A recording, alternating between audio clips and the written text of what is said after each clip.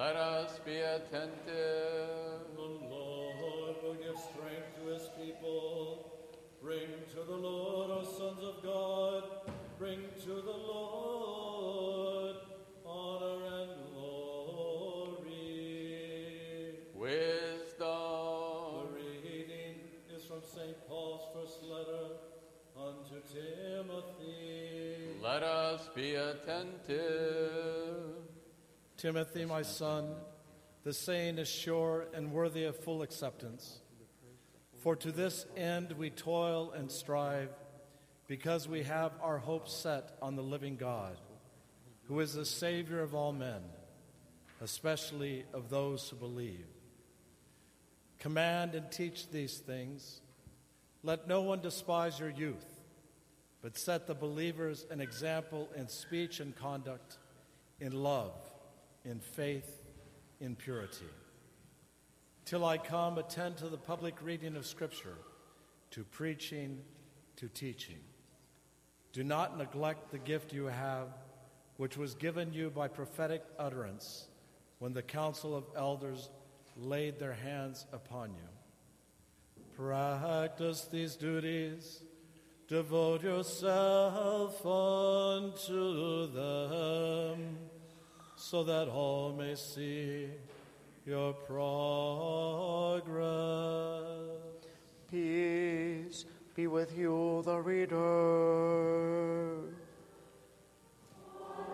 Thank you. Alleluia, alleluia.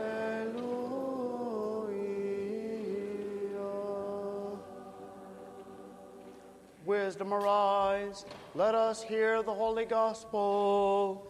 Peace be with you all.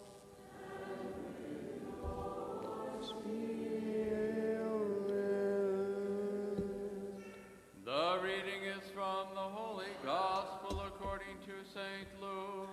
Let us be attentive. You, O Lord, glory to you. At that time, Jesus entered Jericho and was passing through, and there was a man named Zacchaeus. He was a chief collector and rich, and he sought to see who Jesus was, but could not on account of the crowd, because he was small of stature. So he ran on ahead and climbed up into a sycamore tree to see him, for he was to pass that way. And when Jesus came to the place, he looked up and said to him, Zacchaeus, make haste and come down, for I must stay at your house today. So he made haste and came down and received him joyfully. And when they saw it, they all murmured, He has gone in to be the guest of a man who is a sinner. And Zacchaeus stood and said to the Lord, Behold, Lord, the half of my goods I give to the poor, and if I have defrauded anyone of anything, I restore it fourfold.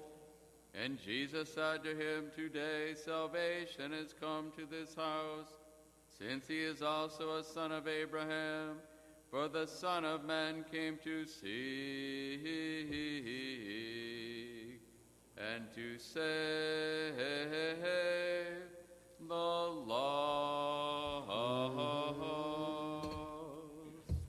Peace be with you who proclaim the gospel.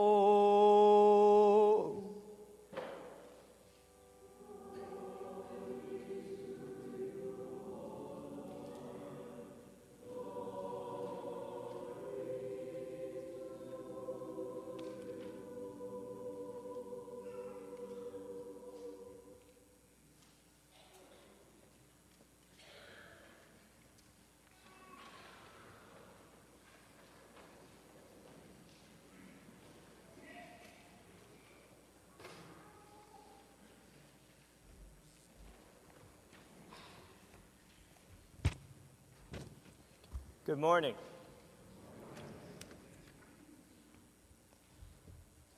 One of the greatest novels of all time is Jane Austen's Pride and Prejudice. Many of us are familiar with this novel, having read it or heard about it, seen a copy of it in a bookstore, or watched some television production of it, like on Masterpiece Theater.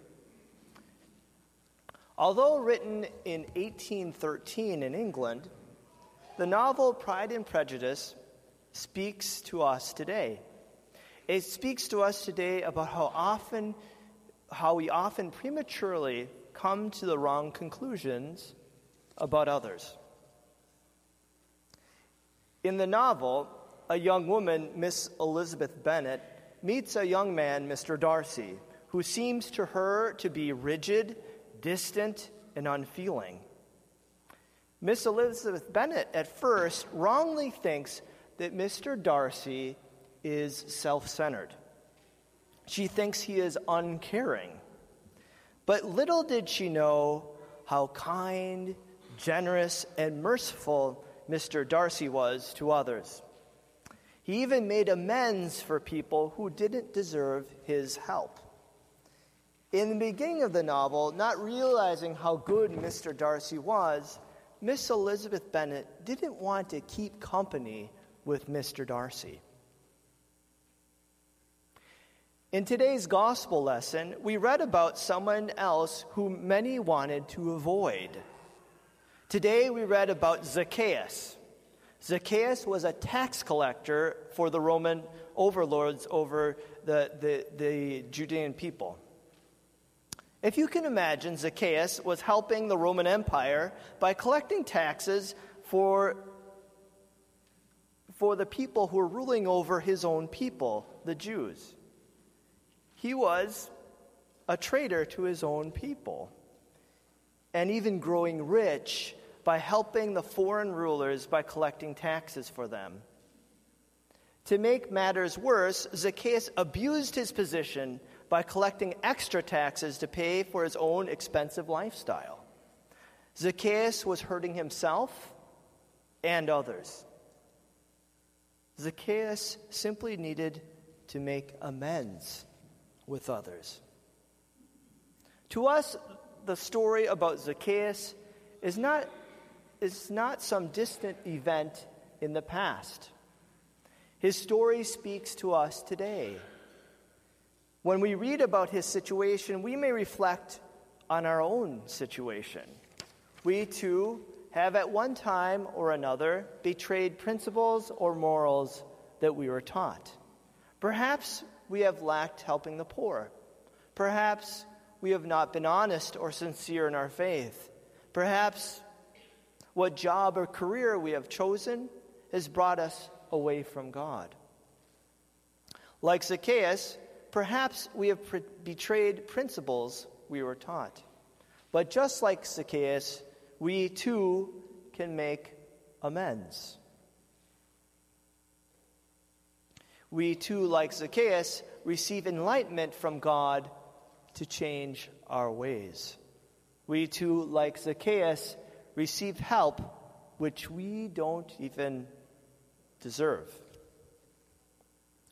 In a famous passage in the Epistle to the Hebrews, we can read about Christ, who is our self-sacrificing high priest. In it reads, "Brethren, was fitting that we should have such a high priest, holy, blameless, unstained, separated from sinners, exalted above the heavens. He has no need, like those high priests, to offer sacrifices daily, first for his own sins and then for those of the people. He did this once for all when he offered up himself." That is to say, Christ, who has no sin, sacrificed himself for us sinners. He was perfect, blameless, and without sin, yet sacrificed himself for us undeserving sinners. He made amends for our sins, although Christ himself had no sins of his own. When Zacchaeus realized that what God could do for him, that God could even make amends for us for his own terrible sins, Zacchaeus changed his way of life. He decided to make amends for his past wrongs. He decided to give back 4 times what he unlawfully took from others.